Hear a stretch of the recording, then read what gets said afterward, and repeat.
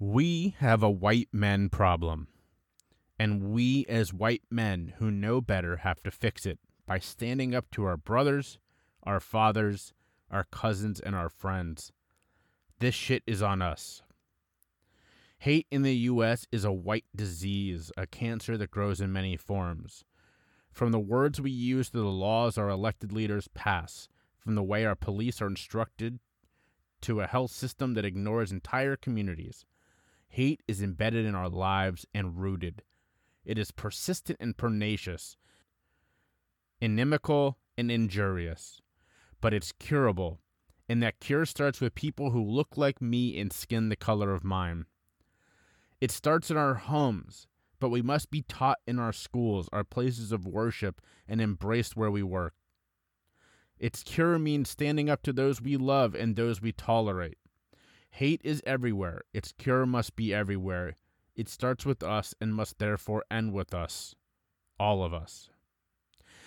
That is a post that I put on social media this week after the heinous murders in Atlanta. This episode is dedicated to this idea. And if you're in the extreme minority, again, just assuming here, but the extreme minority of my listeners who doesn't agree, you can turn this one off. If you're one of the people who listens to stuff like this and goes, why has it always got to be about race? You can turn this one off. But for you, in particular, it's always about race. The reason that you're able to say, why is it always about race, is because for the longest time, it has been about race in a way that is so embedded in everything that we do that now talking about it openly is like nails on a chalkboard to people like you. This is a white person problem, and more specifically, a white man problem. But white men are usually abated. That's not the right word. They're allowed, they're taught, their hate is allowed to grow and fester by white women. So, we can't leave them out too.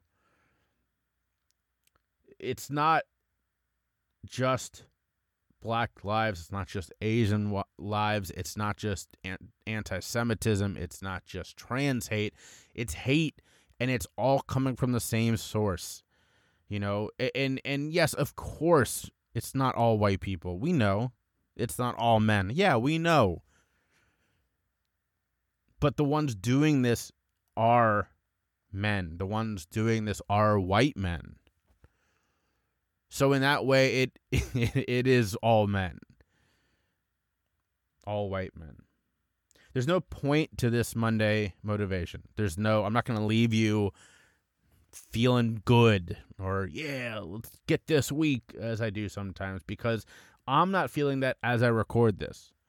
I don't know that there's an end in sight because I don't think there's enough people who truly are willing to see an overcorrection, because that's what needs to happen. We can't expect this to end by just finding equality. It has to be equity. And for those not familiar with the difference between those two, if you're 6 foot and I'm 5'6", giving us each a stool that is 6 inches tall, that's equal. But if we're trying to see over something 7 feet, you're going to be fine. I'm still not going to be able to see. That's equity. Giving me a bigger stool because I need it. And because I deserve it. That's what we need in this country. And for people who want to push back on things like Black Lives Matter and say all lives matter, well, no shit. But the problem is when people say that lives are important, they're assuming white lives. So we have to be clear that it's Black lives. And that's why when things like the media coverage of this shooting doesn't talk about the fact that this was a white guy who targeted Asian women, that's a problem. That's a big problem. We can't just talk about it like it's any old murder, because this one had a different motive. It's important to point that out.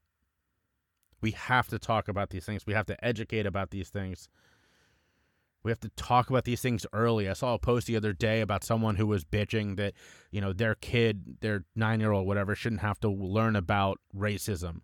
Well, black 9-year-olds have to experience it. So I think your little Timmy can learn about how he's unintentionally, or maybe intentionally, I don't want to assume, perpetuating racism. I think that's fine. That's what an overcorrection looks like. It means you have to be uncomfortable because you not being uncomfortable is why we're still doing this shit. If that means I have to lose so that somebody else can win, fine. That's where we are. Would I prefer it to be a situation where we all won equally? Yeah, but that's equality, not equity. I was born on third base. It's not fair to me. No. It's not fair to people for me to then look back at the other dugout at people who aren't even getting to play and being, well, like, why can't they score? It's on them. And for those of you laughing, that is an actual example that my dad used to teach us growing up because we were surrounded by those people, being people from wealth.